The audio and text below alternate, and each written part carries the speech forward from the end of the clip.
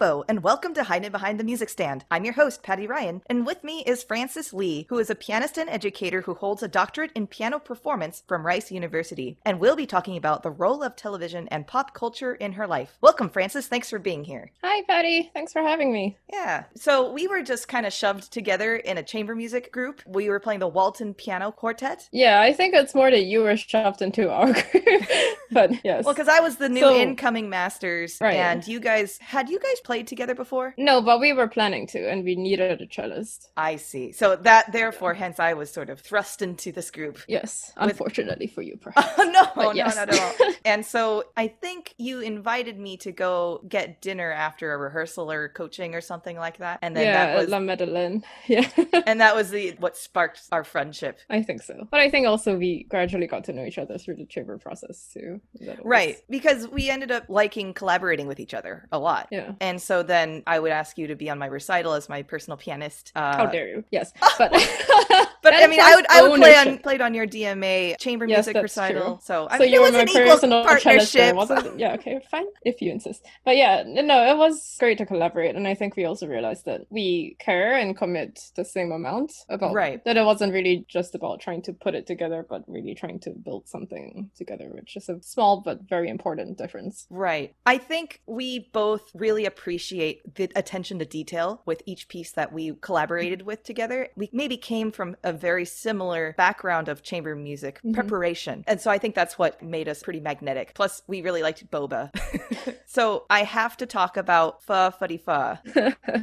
This is actually, like, the Pho and boba thing is veering into my funny story territory. Okay, well, this is perfect then. So at Shepherd School of Music, the main symphony orchestra, because there's two orchestras, but the main symphony orchestra would rehearse from 2:10 to 4:40. To 4:40, right. And Frances is also a pianist in the orchestra at times, and then there's times whenever they needed a pianist, and oftentimes we'd want to hang out and grab some food together. So we'd always joke about at 4:44 would be Pho Fuddy Pho, and then we'd go and get pho together. It was either pho or ramen. We'd like switched it up. Yeah, but ramen doesn't go as well with numbers, does it? Exactly. But but you're missing out the part where we also, well, I think it was me, but I think we both did it after a while, typed out the letters for using the emoji for noodles.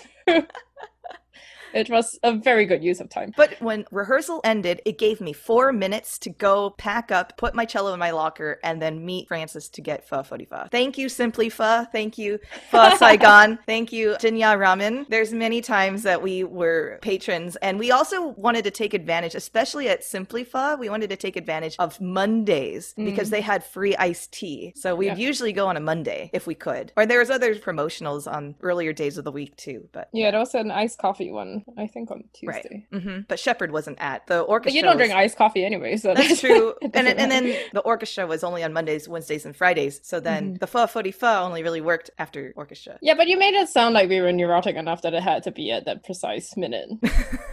I think it was just the concept. Frances, I was trying to be on time. All right. But I also think, to get back to like how we know each other, that it was a particularly interesting piece to be put together on, because it's the Walton. Yeah, I would like to plug the Walton Piano Quartet, first of all. It doesn't get anywhere near as much attention as it has, and I was very grateful that all three of you were happy to go on it with me, because that was definitely my choice. But yeah, the fact that it's not really part of the canon, or not in the same way that Brahms and Schumann piano quartets are, that there was so much we had to discuss, and it was, despite the fact that it borrows a lot from German and French music, that it was a very unique kind of piece with its own language and its own way of working. And it took us a lot more effort to try to discover it because we had less background in playing Walton. So I think that kind of journey together is not really the same as, well, I've heard the Brahms first piano quartet before, how do you want to play it? Well, I want to play it this way. It wasn't that. It was really, we were all thrown into the barren landscape and trying to make our way out together. Totally. With the help of John Kamura Parker was our coach as well, who is a fantastic piano faculty and piano soloist, really. And also a great chamber coach who really made us aware of the ways we needed to interact with each other. Yeah. And especially helpful for me as a pianist. But yeah, I was glad that we got together on that piece, not just that we played together. Yeah, totally. So what's your funny story, Frances? So my funny story is, and my fondest memory of our friendship, is that we had to one-up each other on boba gift cards. Oh no. So So I think it started either at $15 or $20, and then every time somebody had a birthday or had something to thank each other for, it would go up $5. But by the time we reached, was it 30 or 40? I don't even remember. It was a So we had to ridiculous start amount to of dial money. it back. Yeah, I we mean, dialed it back to a $1 increase, and then. But the sad thing or good thing is that we actually did use it. Like Right. we went so often, and then we would buy boba for each other anyway. So really, all the money was essentially going to Tea House, but but it was the gesture that mattered. Exactly, right. We knew that we were going to get the boba regardless, but yeah, it was totally the gesture of which is actually what you were just saying. And also, I was so amused by the whole thing that I kept the sleeve that you put the gift card in. Oh, really? Yeah, one of them. I think the $35 one, but it was great. So yes. I mean, it's just an obscene amount of money for boba, which, I mean, these gift cards would last probably, well, now I'm like, maybe they lasted shorter than they probably Oh yeah. Because I would maybe go in and buy like 3 for myself, and then maybe some of my friends or like you or something to like treat my friends or whatever. Yeah. But yeah, I was gonna say that they probably lasted a couple months, but yeah, maybe they were shorter than that. I hope not. But it was definitely a point where I was waiting to go to a studio class or rehearsal or something, and you just did like a drive-by where you just came by, gave me boba and left. So that was definitely happening too. Boba was a very essential part of my experience at Rice. I mean, I loved boba before that, but I don't know what it was about Shepherd. But you were lucky that you were there when it opened in Rice Village, or after it opened in Rice Village. Totally. Oh, well, actually, was I lucky? Because that just made it worse. Oh yeah, that in my first year at Rice. So I lived really near Rice Village, it was just right next to Rice University, and they hadn't opened a boba store. And I think I was not the only person. All the Rice students want boba, basically. Right. And so we were wondering for a long time why there wasn't one. And then there was one, but then it wasn't until that big chain hit Rice Village as well that I think it became an essential part of our lives.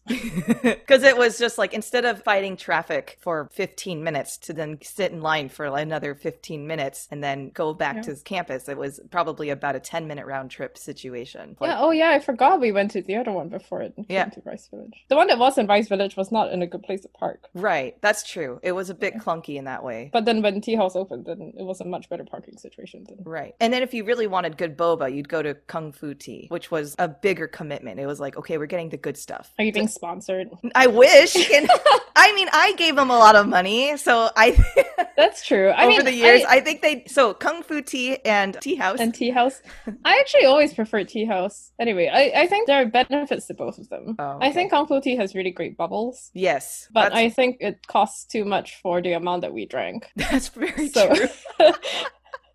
Yeah, we were on a budget. Yeah, it was a sustainability issue, really. That's funny. All right, Francis, are you ready for some Spitfire questions? Am I ever? It depends on what the questions are, aren't they? Or doesn't it depend? Anyway, yes, sure. Go. Okay, I think you'll be fine. Mozart or Beethoven? Beethoven? Shostakovich or Prokofiev? Shostakovich. Netflix or video games? Netflix. Basil or cilantro? Cilantro? Yes. Okay, Harry Potter, Star Wars, or Lord of the Rings? Harry Potter. Symphony or chamber music? Chamber music. Yeah, that's true. Because I was like, what? Well, because I panicked for a second because I was like, wait, have you played in symphony? I'm like, okay, of course. Have I played? I know. I'm sorry. That's why I was just like, of course. You just mentioned it like 5 minutes. I know. I'm sorry. You even went with us on tour to Carnegie Hall. Right. I'm sorry, Francis. That's fine. My apologies. Coffee or tea? Coffee. Despite our boba talk? No. Boba's a separate thing. But that's a separate tea. part of my life. So yes, it's fine. I feel betrayed. I think it's a matter of essentialism. I can live without boba, but I can't live without coffee in the morning. You can live without boba, Okay, I'll stop. Shall we end the podcast then? Yeah, exactly. Okay, favorite practice room? Oh, I don't think I have one, honestly. Like room versus, because for us, practice room involves the piano too. Correct. Room versus piano is not the same thing. Correct. Like I have a favorite piano, but it's not my favorite room, so. Okay, what's your favorite piano, and then which was your favorite room? Oh, my favorite piano is my piano, but I would rather practice in a soundproof room to myself. I'm trying to think if there is a favorite practice room, because I don't think I ever found one that was soundproof enough. But there was a room that I used a lot. What are you playing? No, it's just there was just issues with the acoustics. So like in one of the practice rooms, for some reason you could hear very clearly 2 doors down, not next door, but 2 doors down. Oh, probably the vents. Maybe, but anyway, there was a specific room I used a lot for teaching, but I'm not sure if that considered a favorite practice room. Was this at Rice? Yeah, at Rice. Okay. Was it on the cello One side of, or the one of the dungeon rooms. Oh, in the dungeon. Yeah. Okay. Yes, the dungeon. The organ dungeon, right? Piano dungeon. Oh, the organ dungeon is below, but the piano, there are 2 floors to it. The organ practice rooms are on the Oh, first you're right. floor. Oh, I forgot about that. Okay. I don't think the pianist would call it an organ dungeon.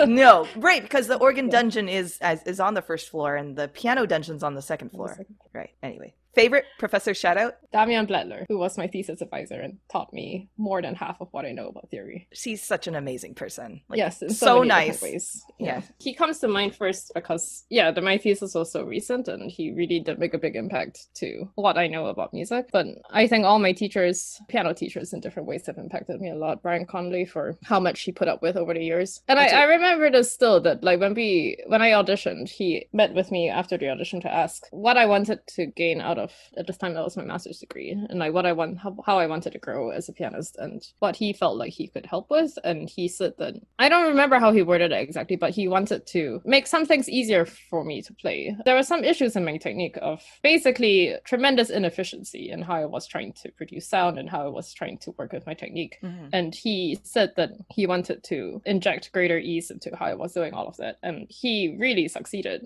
in just such an amazing way, and leading by example, and also just the way he brought it out in me. I thought that was really amazing to me, that a teacher can follow through on his promise that clearly. Sure, yeah. He's also such a goofy person. Oh my god, there's so many funny stories about him. Yeah, it was never a dull moment. Absolutely not, never. And a really great coach too. I thought. Yes, we did work with him a lot. Thank you, Mr. Connolly. Okay, yes. Most transformative performance experience? Doing my lecture recital on Penny Hensel's music when I was in undergrad. Do tell. So this was quite early in my exploration of her music. I mean, early relative to now, but I think I had never felt, without meaning to say that I totally understood her, or anybody can completely understand anyone without being themselves. But the fact that I had done this research, like translating her diaries and letters, and tried to find her voice through what she actually wrote, and hearing her through her writings, and then trying to discover this music and bring it to life. And it was a work that people don't give enough attention to, that don't perform enough. And so I think all of that together, that I was really uncovering who she was, both in her music and her writing. I think that was really meaningful to me, and that I felt like I had some kind of secret knowledge of who she was as I was playing. And to be able to bring that to an audience, and I mean, big shout out to my undergrad college, Bard College Conservatory of Music, who gave me the most supportive environment I could have asked for. Mm-hmm. That all these people showed up, like some from the German Studies department, some from the conservatory, just friends who weren't necessarily pianists, but who were there to support me and to learn more, and to be able to play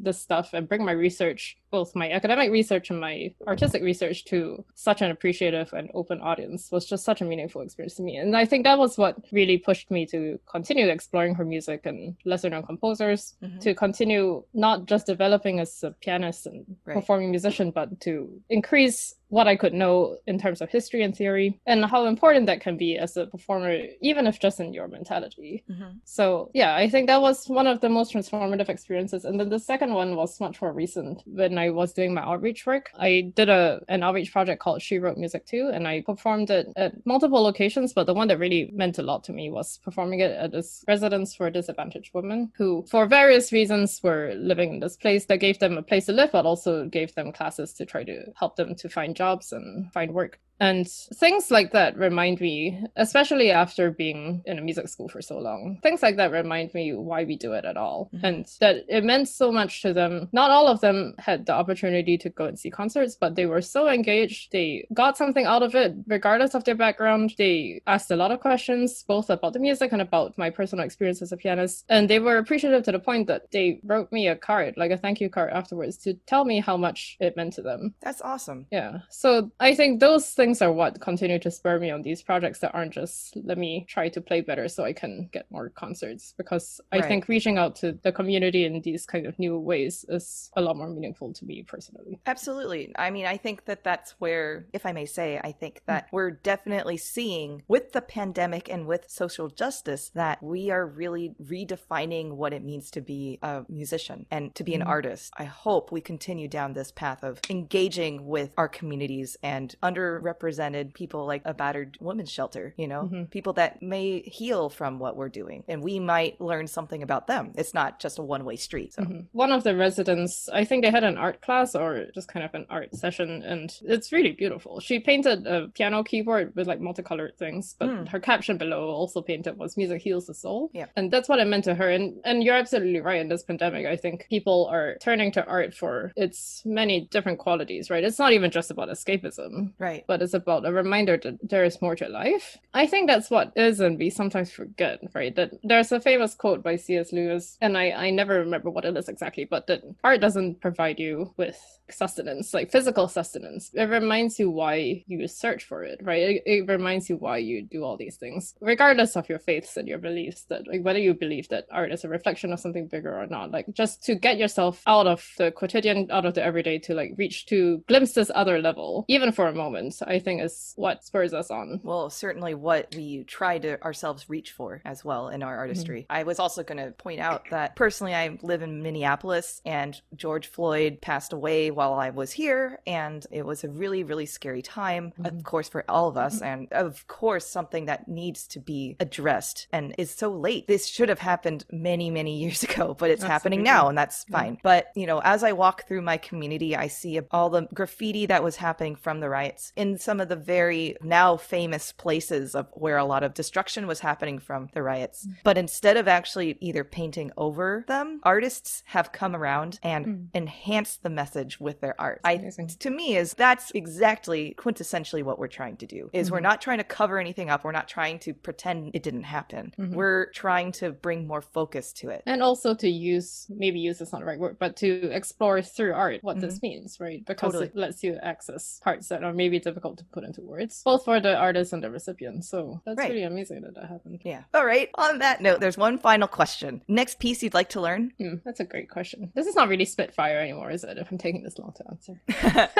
I mean, I called it Spitfire, but some of the questions here are a little bit more pensive. So yeah, there are pieces that I want to learn in preparation for a hypothetical second outreach project, also focused on women composers. Some pieces by Amy Beach. There's a sonata by Sophia Eckhardt-Gramata. But I think in this pandemic period, and with no clear idea of when I can do these projects again, I've kind of reverted to the things that I've always wanted to learn and never got around to. So I'm working on a Rachmaninoff etude that doesn't get played quite as often, and it's not an etude in the sense that people tend to think Rachmaninoff etudes are. So this is Opus 39 number 4, the B minor etude. So I don't know if that's counted as what I would like to learn next, because that's what I'm working on now, but yeah. This can be a loose translation of the question, but I would very much like to play the Fanny Hensel trio at some point, but because it's a chamber piece, requires a lot more logistics to happen. So right. Dang it, COVID! But anyway, you survived. Yes, thankfully, and you too. Well, I guess I never considered myself needing to survive through the Spitfire questions, but oh, I thought you meant like the pandemic. Oh, yes, I see how that's confusing. No, I meant. Well, we are still surviving the pandemic, but that's true. I meant literally, that you have now completed the Spitfire question section of the podcast. All right, thank you.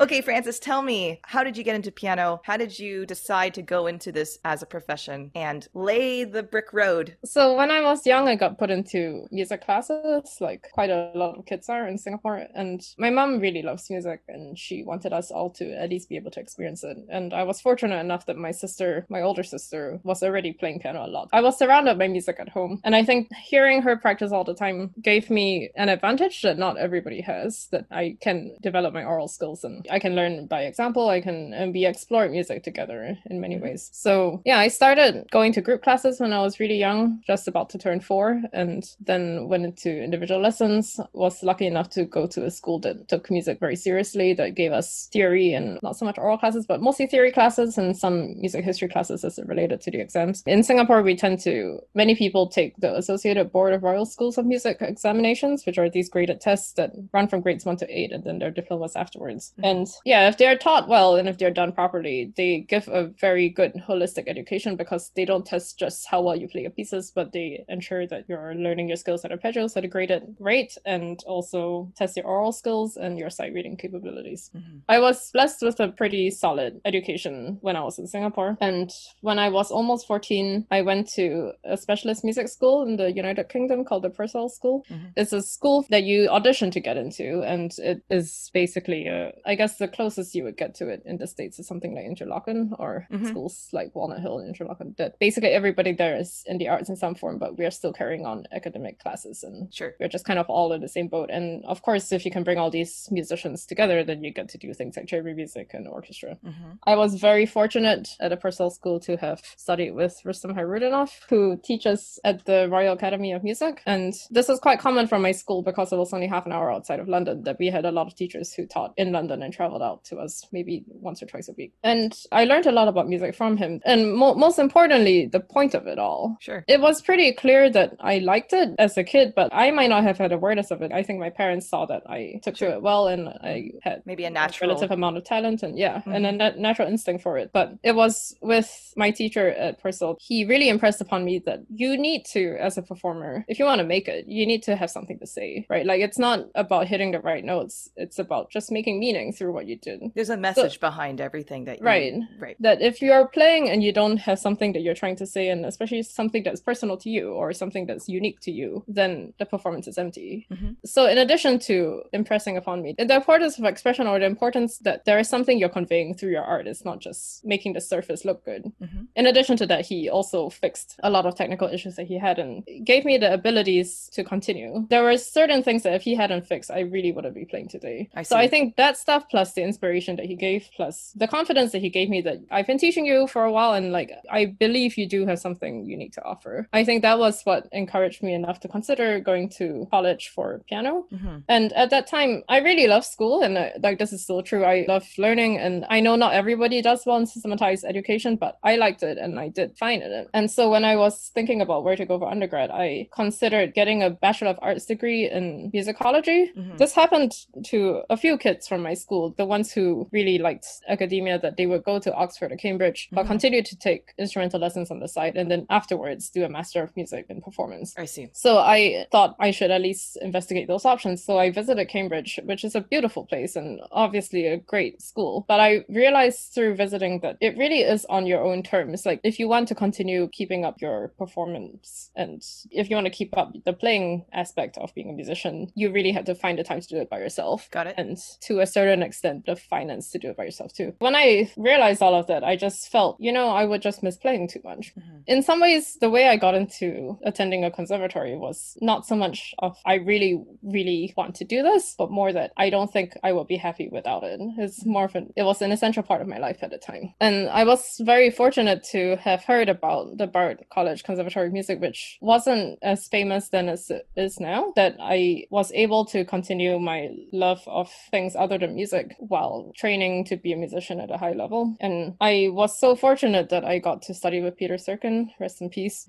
And I think his artistry and who he was as a musician was really just such an inspiration to me too. I think sometimes in classical music, there's this very strange hero worshipping thing going on, or that there is somehow a chasm between the people who are so famous and releasing records and performing all the time versus us music students who are just trying to make it. Right. And I mean, of course, this is not true. This is not the attitude taken by a lot of incredible artists, but we don't know that until we see it for ourselves, right? And the amount of generosity, and that he being who he is and having such authority, not just because he played really well, but because he cared enough to do his research and look at Beethoven's sketchbooks, look at what Czerny wrote, like all of those kinds of things. It was always very informed performance, extremely thoughtful, very self-effacing. It was really never about what he wanted to do, but what he thought the composer wanted and what he believed was right.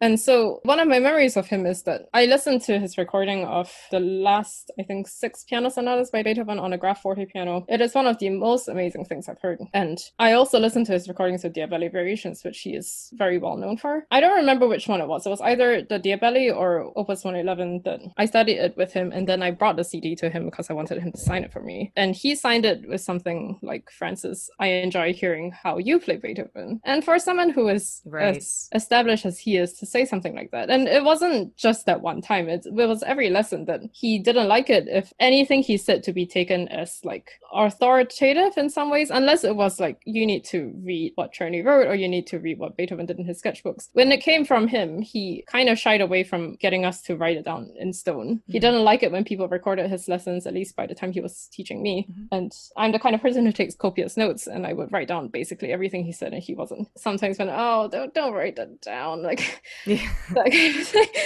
So yeah, and the other very clear memory I have is he was playing Bartók 3, the piano concerto, with our orchestra, and once I heard him practicing from behind a closed door. And so the last movement is this boisterous, difficult, very lively 3/8 piece, kind of dance-like movement. And he's played this so many times, and he recorded it when he was really young. It's something that he could do with his eyes closed, but yet he was practicing it at the slowest speed you could have possibly imagined, just so that he could really hear every single sound. It was such a privilege to hear how people like that get to the performances that they do. I mean, obviously a lot of it is in his head and I have no idea, but the amount of care that he took with it, even though he could probably play it without batting an eyelid. Yeah, sorry, this was a big tangent, but okay. I really do miss him, and I couldn't believe I had the privilege to study with him. And then past that, getting a master's in music was always part of the plan, because as much as I loved school, I wanted to be able to experience a point where I was just focusing on playing, or rather just focusing on music. And so it was kind of natural for me to go into a master's degree. I mean,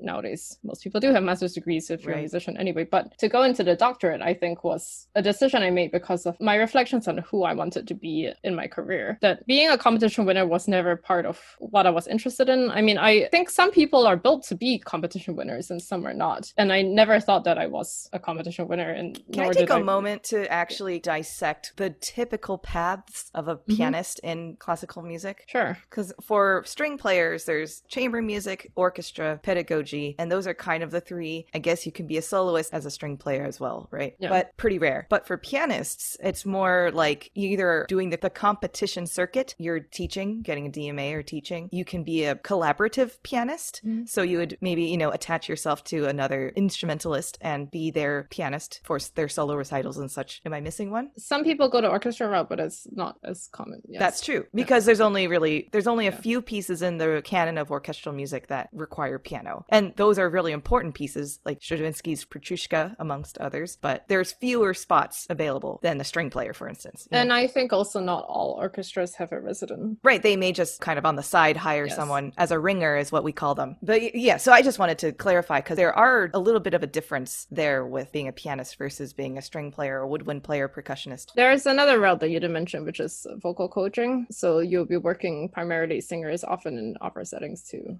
It's a very different field in some ways. I mean, of course, we all have to share the same fundamental things like having good technique, being good listeners, being good chamber musicians, but it's a very different experience that you need to be a vocal coach. I also should say you could also be a pianist in a piano trio as well, like Menachem or quartets Kressler. or quintets. Yeah, right. So you're saying that you were reflecting on your possibilities, and you being in the competition circuit was something that just wasn't really fitting with you as your identity with music. Right, and not fitting and not appealing. And also just being a concert pianist, not that I claim to know anything about this lifestyle, but from what I read or what I imagined, it can get very lonely. It's not the same as being in a string quartet and moving around with like 3 other people, as difficult as that can be at times. Not only does it consist a lot of you having very little sleep, getting there, having just that much time to try the piano, unless you can afford to bring the piano with you, which almost never happens, but that you can just about afford enough time to try the piano, play the concert, and leave again. And also the fact that you would be repeating the same things over and over again. And to me, like, that's just not as much what I'm interested in. Of course, I want perfection of what I play, of course, or strive for perfection of what I play, and to make it more consistent and to make sure that it comes across well each time I do it. But to have to rehash a program over and over for a concert tour is not something that I thought was interesting. But what I really love doing as a performer, more than anything, is collaborating and chamber music in all kinds of different ways. And I figured if I could aim for a job that allowed me to teach, which I also love doing, but also be surrounded by colleagues who I can collaborate with and put on performances, both for the public and to educate the students at the school, that sounded a lot more meaningful to me personally. And that's why I decided to get a doctorate, because it would give me more options of how I could pursue that path. Sure. So then that brings me to today. So what are you doing today, Francis? I am currently living in Singapore, where I'm originally from, and I want to explore my life here, both in my personal life with my family and in career. And it's an exciting time to be back because when I was very young, there wasn't quite as much going on in the arts yet. But I think with the government support and with a lot of artists now coming back to Singapore and contributing in all kinds of different fields, that it's become a really rich and interesting experience. Well, a rich and interesting time to be an artist, and also still with enough space for people to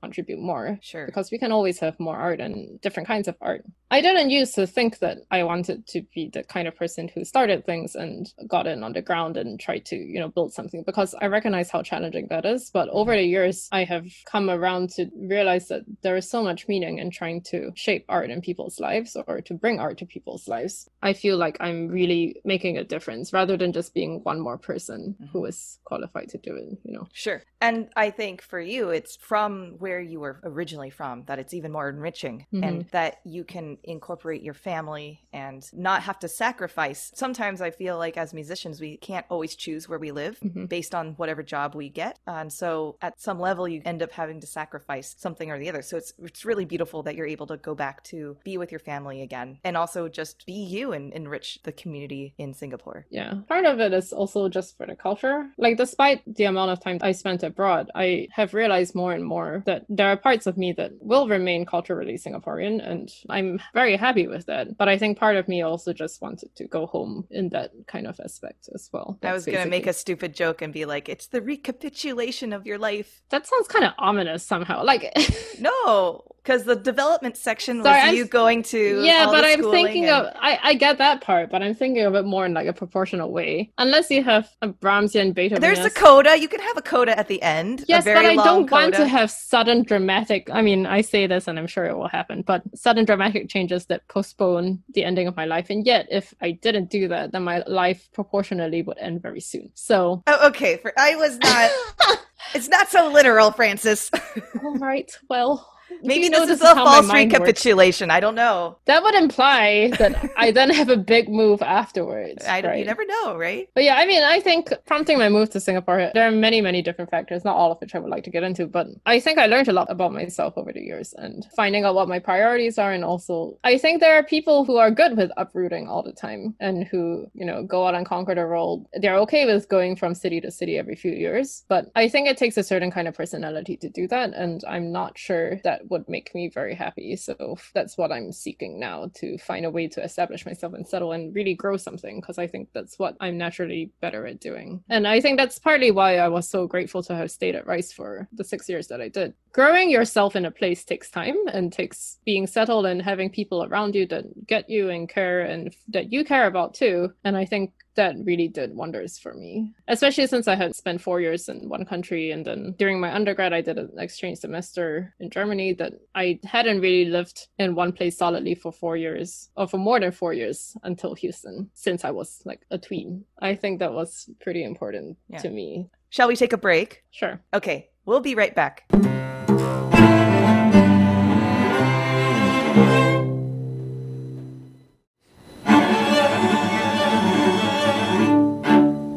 Welcome back from the break. So before the break, I had such great snuggles with Sushi, and she's the best, but now I'm full of cat hair, so it's fine. We can proceed forward and talk about Frances and your fascination with television shows. Right. Do discuss. Sure. I'm a very normal person in my other when I'm not doing things that are like directly related. Okay, fine. You don't have to laugh so much about that. I mean, I don't think there's any, by saying that despite Patty's raucous laughter, it's not, I don't think I have any particularly unique or interesting hobbies, but I do think that, like, sometimes when people ask you what hobbies you have, people want to hear that we're doing particularly intellectual things or things that are considered intellectual or very productive or amazing and things like that. But I think that sometimes pop culture isn't given the credit it deserves. Just because something is popular doesn't mean that it's not something you can learn a lot from and, have intellectual conversations about or gain something from. And I do think that TV TV has changed a lot. Yes. To cater to that kind of crowd. And I think that the amount of thought you put into any hobbies you do, like whether they appear more brainless or quotidian than other things, the amount to which you engage is really up to you. It's up to the audience, right? Like how you think about a TV show. And that's a beautiful thing about like TV shows and films and like other kinds of things that we would call being in pop culture, that how much you want to engage with it. There's a whole spectrum. So you can just watch a TV show and think, oh, well, that person is funny or that was an interesting story, but you can also try to think about it more and consider it on a more meta level, which some shows deal with head on. And I think those are the shows I tend to gravitate towards the most. So like, okay, one of the shows I'm rewatching right now and very glad that I can rewatch is Community, which is one of the most self-referential shows I've ever seen. And that's the kind of comedy I'm drawn to the most. This kind of art that exhibits self-awareness, right? And I think that kind of self-consciousness or dealing with what the audience is actually perceiving within the show, that is really interesting to me. And I don't think comedy used to be like that at all. And so like what we were saying about TV evolving, I think all the people who work in the smartest comedies and the smartest dramas, they are very aware of how savvy the audience is getting and that you have to keep up with that, right? And that there are certain things, the relationship between a show and the tropes that you find in TV has to be so carefully negotiated, because there are always people who like a certain amount of predictability in their TV shows, right? Especially with procedurals, that you know that the good thing will always happen at the end. And you can maybe do some interesting things on how you get there, but some people like the kinds of shows that give them comfort because on some level, whether they acknowledge it or not, they know what's going to happen. But there are also the shows that try very hard to continue challenging their viewers because they are aware that the viewers are aware. My main point is that pop culture is given a bad rep, and sometimes, not always, obviously, because people do like it, that's why it's popular, but also that there's so much you can learn from taking different perspectives on it. And that's why I'm glad, too, that there are all these podcasts about the shows that I love so much, and that you hear behind the scenes things, especially from the people who aren't the actors. As grateful as I am to hear what the actors have to say about their experience on the show, and you do learn a lot about their process as well, but to hear about things that we might never even have considered, like what the crew bring to it, and especially people like the art department and how much they put into it, especially for shows that have such a good working environment behind them, like The Good Place. So like how much they contribute to the show in ways that only the most observant and committed viewers would see. Right. That everybody has a space for their art within this gigantic conglomerate that is a TV show, and how much goes into that. So I think those kinds of behind the scenes things are really interesting to me as well. And yeah, I mean, I listened to Office Ladies podcast with Jenna Fisher and Angela Kinsey, and to me, you know, I love watching The Office, even though I do think some of the things are a bit dated these days, but that was just the comedy of that era for sure. Something that I did not realize was so thought through, like almost too much thought through, was the Jim and Pam storyline and their romance and how it was depicted on that show to then make it, you know, one of the best love stories I think any TV show has ever produced.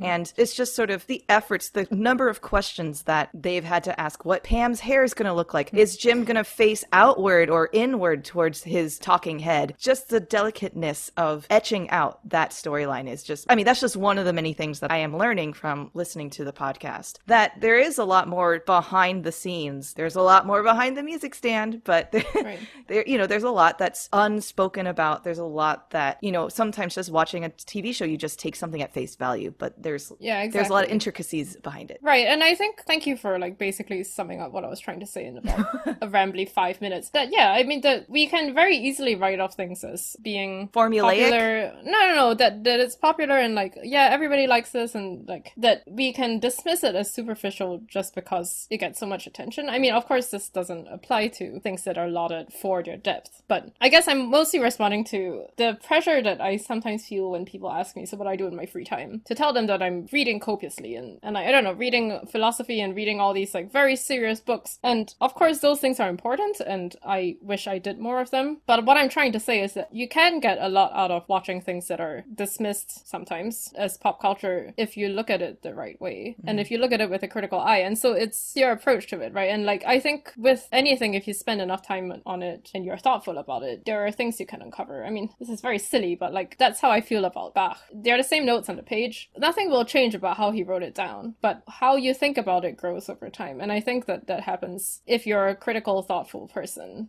which I think hopefully we can all strive to be more like. that you can apply that to anything in your life. And we shouldn't decry something just because, I mean, even with pop music, that just because it's on the top 50 hit doesn't mean that it's not worth exploring on a more intellectual, serious level. I'm rambling again. But anyway, I think some of it is just, you know, self-justification of why I spend my time doing what I do. But basically, you're saying there's nothing wrong with enjoying a Netflix night and binge watching a television show. Yeah, and that there is actually a lot to explore, and especially when we have the help of people who were there. And what you were saying about how carefully they plan it out, I love a lot of things about the Office Ladies podcast, but I think it's Greg Daniels that they quoted as saying, if it's someone else, I apologize, but that each character has to advance like 5%. Yes. But you can't do it too much, right? That like we need to be able to grow with a character, and you're threading this very fine line for the audience of something that they are comfortable with and you can build upon, but also challenging them. That's reflective of the whole TV industry as well. I mean, at least the ones who are consciously trying to produce something that is new and original. Right. And also, like, with regards to planning, I recently was sent a link by a good friend to Dan Harmon's, I think it's Tumblr account, and Dan Harmon is the creator of Community, and he posted these pictures of the behind-the-scenes planning for one of the most important episodes, which is, I think it's called Advanced Chaos Theory, where they're talking about the different realities that you can explore by rolling a dice. So I couldn't zoom in on everything because it's all kind of small, but part of it is him planning the episode's arc, but also just seeing the kind of mind that goes into, I mean, him in the writer's room, the amount of planning that goes into making an episode as complex as that happen. And it's so conceptual, right? It's so easy for us to just consume things on the screen and say, and then the person said this, and then like you kind of, it's easy for us to think that all that happened was they wrote a script. Right. But that's really not what it was at all, right? That there's always so much concept planning behind, especially for the more complicated shows, that there's so much that goes on before the words are actually said on the page. And it's not just people sitting down and writing a story from beginning to end. Yeah. I mean, this to me is resonating exactly about what I know about you as a collaborator, is fundamentally take any piece of music, you put so much thought behind every note, every gesture, every phrase, and harmony, all those things. That is basically what you're kind of saying about Bach. But as you, as a performer, you do all that work behind it and then execute it, let's say, in a performance. And maybe the audience has no idea how much preparation work was put into that performance, and that they can just write it off as like, oh, well, that's just another Bach invention or whatever you're playing. But you take your perspective of how you approach music and you apply it to the television world and appreciate the product more based on your appreciation of their work. Is that fair? Yeah, but I think it's not so much that I do this in music and then I do it elsewhere. I think it's more that my approach to music is just a reflection of who I am, right? So like it's just well, that's what I guess I was trying to say that. Right. I don't know. Maybe I just of like what I know about you as a friend and as a right. But no, I don't want to put words in your mouth either. Like No, you're not. I think I just wanted to make a very subtle point that it's not that I did this through music and then I No, I understand that. It's just that it all comes from the same place, right? And I mean, to me, the important part is that like that's why the music I make is an expression of who I am. But the interesting thing about what you bring up, like I really appreciate your kind words, but I also think you're giving me too much credit. Like I think a lot of the thoughtfulness that because of the nature of music and the way I have grown up with it, I don't think I'm as conscious about it. Right. I don't think I'm necessarily aware, and it happens in this kind of like background level. Well, because it has to be partially improvised and partially planned, right? You can't ever execute a performance with everything super planned out. Part of it is also the live aspect of that. With the TV show, I think that's where similarly they plan things out, but when I think about The Office, for instance, there's a lot of improvisation, there's a lot of ability to kind of just see what the actors are going to do. And I think that's kind of how it might relate back to what we do practically. Yeah, I think maybe I'm responding mostly to your thing about understanding what chords are happening and stuff like that. Like, because I really do believe in the power and the interest of theory, and in the most basic sense of trying to understand how music works. Like, the whole point of theory is that we come together to create a common language, because without language, you can't think. So, like, we need to be able to put words to these abstract concepts to be able to discuss them further and push how much we know about them further.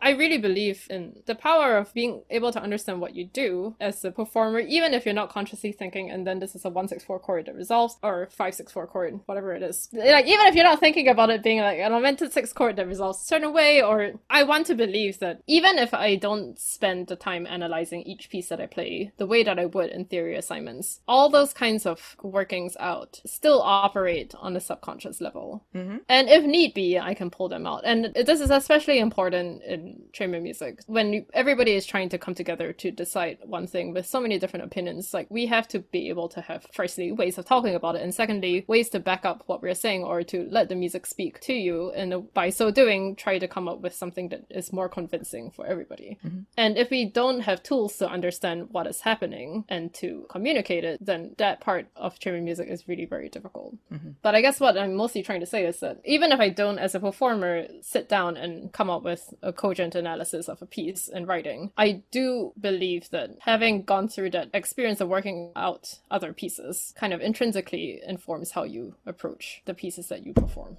You make a beautiful point that trying to understand how things are put together is an approach that I take with TV shows too. Right. Well, that's why I'm saying it's the appreciation factor of it. Francis, it's like your MO is to look at something and try to understand what's happening behind the scenes, and that only helps your appreciation for the product. So, I mean, it sounds like you've been mentioning TV shows that are more on the comedic side, sort of like the really fast, witty language and jokes that are throwbacks will come back later in the episode or later in the season or something like that. Is that generally your kind of flavor of TV show that you like? Yeah. In addition to being able to appreciate the finer things about what goes into making the show, at the end of the day, I also just want to be entertained. Right. And that's the whole...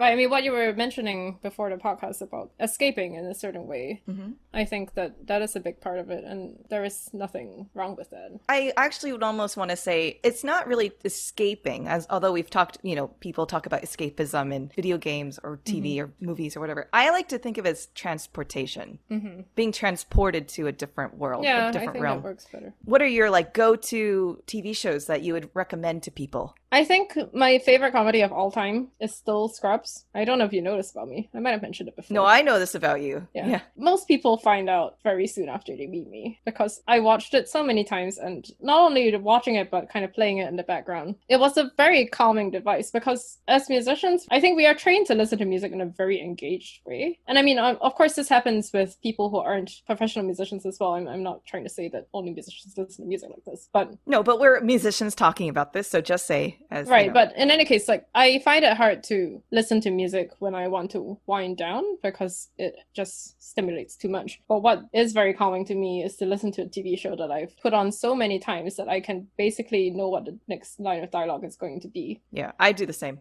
Yeah, and so Scrubs was that for me for many years, and it still is when I really need it to be that. And also, I mean, the stuff that we were mentioning about trying to dig underneath the many layers, I feel like Scrubs offers me that. And I always have thought that with Bill Lawrence's shows that there's a very specific kind of humor that you don't see elsewhere. And I think it really appeals to some people, and maybe some people prefer different kinds of humor. I mean, humor is such a gigantic field, but it's just so incredible to me. So yeah, Scrubs. But also Community I've been watching it much more recently, and it's starting to pose quite like a challenge to favorite show status.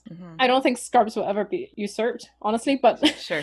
Yeah, Community, for how meta and how self-aware it goes, I think is really incredible. I mean, the cast are all really amazing, and the characters are so interestingly fleshed out. But the show, I mean, the Office ladies mentioned this too, that the show is so willing and so daring to take these episodes that are so far away from their normal episode that they bring them into worlds of animation or stop motion, or that they're doing these what they consider one-off episodes that happen so often that you can almost not really consider them one-off episodes anymore because each episode is so unique. So yeah, there's that. I do watch dramas sometimes, but I tend to prefer the ones that have comedy aspects in them as well. House is one of my favorite dramas because of that. I mean, I think the show not changed but grew throughout the series, where it became darker and more serious and dealt with issues that they didn't deal with as much in the first 3 seasons, which is what happens with any show. But yeah, that they were able to explore so many interesting things and dark issues while still having people who could inject comedy where they needed to. Yeah, it was just great writing. What about reality TV, Francis? I recently watched all of The Masked Singer, which they just concluded their third season, and I got into it partly because I had heard about it so much from the Darkest Timeline podcast, which is hosted by Ken Jeong and Joel McHale from Community, and Ken Jeong is a judge on The Masked Singer.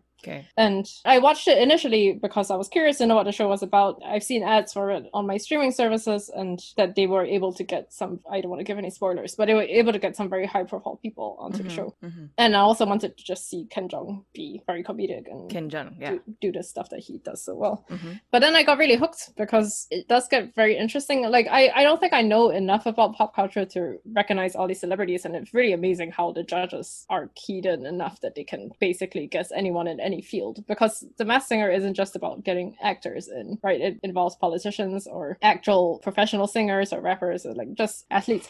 And it's interesting on that front too, to like try to guess along with the judges and with the audience. They have done a good job with production as well, that the choreography and the costuming is really quite impressive. I watch reality TV, I guess, partly for the point of the show, but also partly for the people who host it. So I watched Making It for the Amy Poehler and Nick Offerman. I mean, I also really love watching people make crafts and do these incredible artistic things. I also watch Lego Masters for Will Arnett and for how much I love Lego and how amazing the things people can make are. Okay. So I think the thing that annoys me about reality TV competitions is the very transparent way they dangle cliffhangers. Yeah, sure. And it just takes so much time and I get really impatient. And thankfully on streaming services you can just kind of fast forward. But what about like the British baking show? I mean, that's like... I don't think I'm as into food shows as most people seem to be. I should probably be, and it is beautiful to see. I used to watch Ace of Cakes. I think I just don't have enough patience.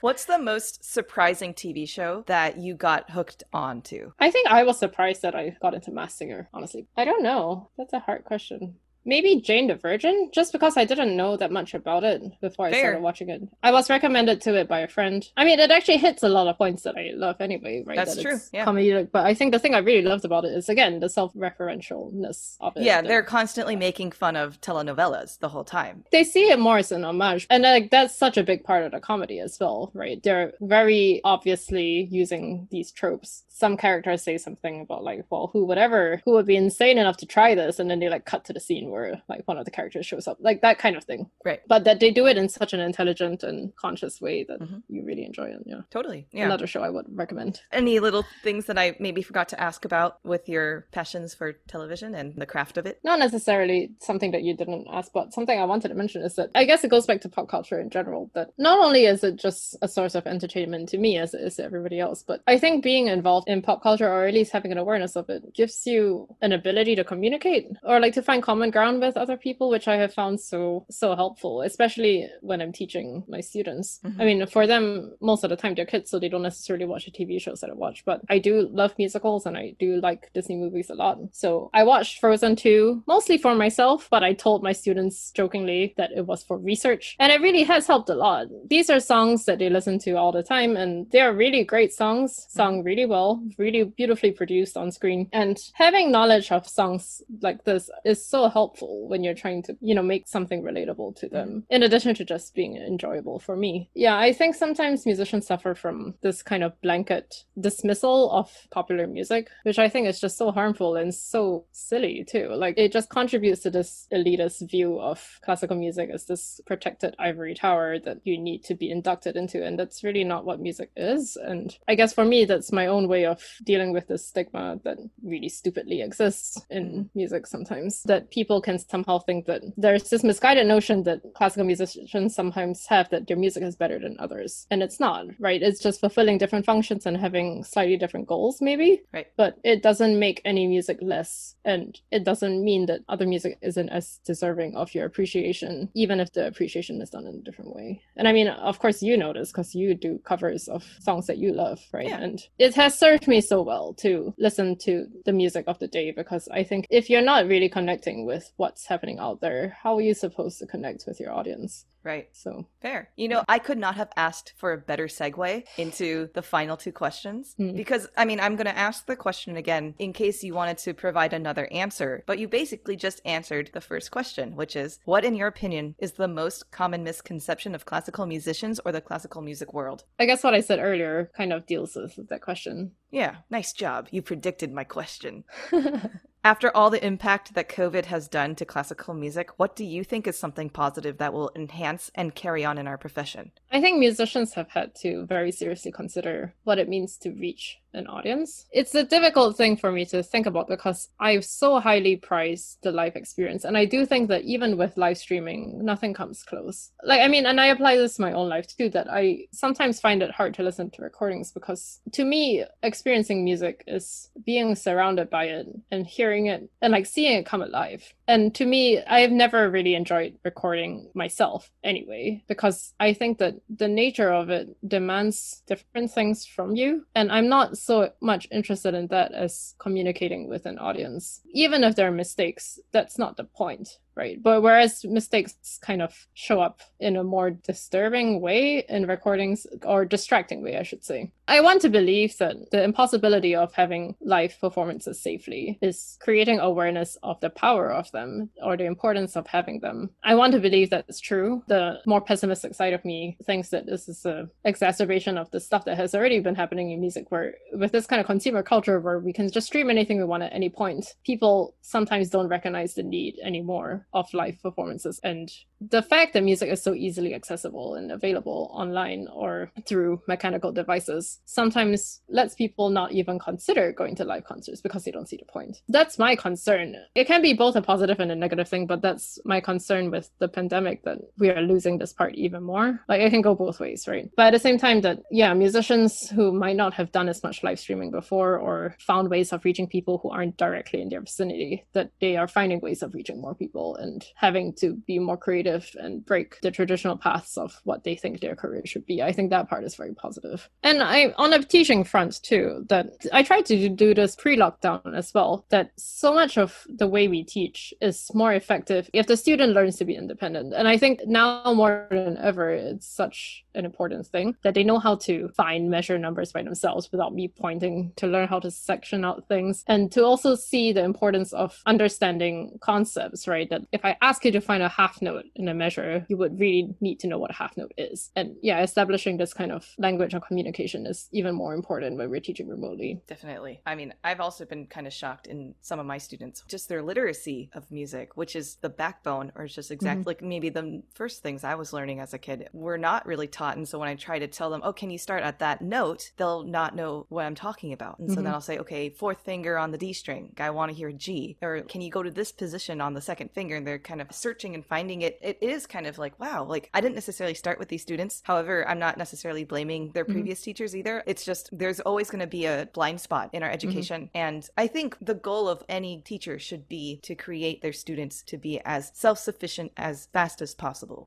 so that we are then unnecessary, and then we can move on to more people to help educate, right? So online Zoom lessons definitely have changed the approach for many music educators out there. And as much as there are struggles and as much as there are learning curves along the way, it's definitely, I guess, opening up certain, as I would say, blind spots that maybe we had as teachers or maybe our students had as students. Yeah, I think the push towards teaching yourself is really very important. And I think for me, it's been gratifying, as difficult as it is for me to not be able to play simultaneously with them, or even if I do, it's in a very strange way from my end where they can be playing together with me, but I'm just half a beat ahead of them all the time because of the lag. It's been gratifying that in some ways, I don't think I've had to change so much of how I teach because I demonstrate as little as possible because I want them to be able to figure it out by themselves and not let people who have really great oral skills get away with not reading and stuff like that. There are definitely a lot of challenges that I've dealt with, and thankfully the students and parents have all been really great at dealing with these challenges together. Flexible, yeah. The funniest thing that I found about all of this is that with at least some of my students, having stickers still means a lot to them. Even though the way it works is that I write down notes and I put the sticker on my notes that I then take pictures of and send it to them. Right. And yet they are ridiculously excited when they can get stickers. I mean, I would be pretty excited. Even though it's just a picture on their phone and I still technically have the sticker in my hand. It's not the physical nature As I of told it. the students' mom, it's that in their hearts they know it's theirs. They earned it. Even if I haven't. Yes. Yeah. But in their heart they understand the abstract ownership of it.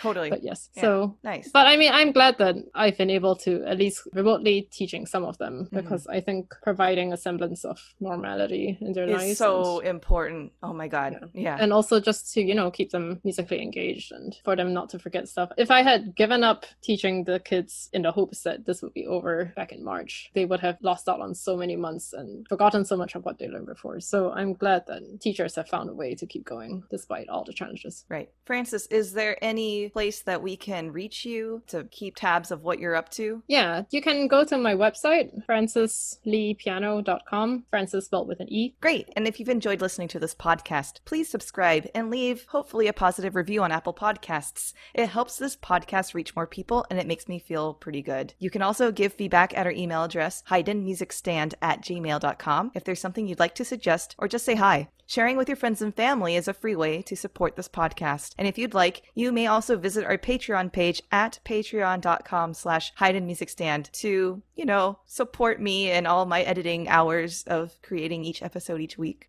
Follow us on Facebook, Instagram, and Twitter, all at Hayden Music Stand, to access more content. There's also a Spotify playlist available with all the pieces we discussed on the show. You can find it in the description of each episode. Thanks, Francis, for being here. Thanks for having me, Patty. It was really fun. Yeah. And thanks for listening. Say bye, Sushi.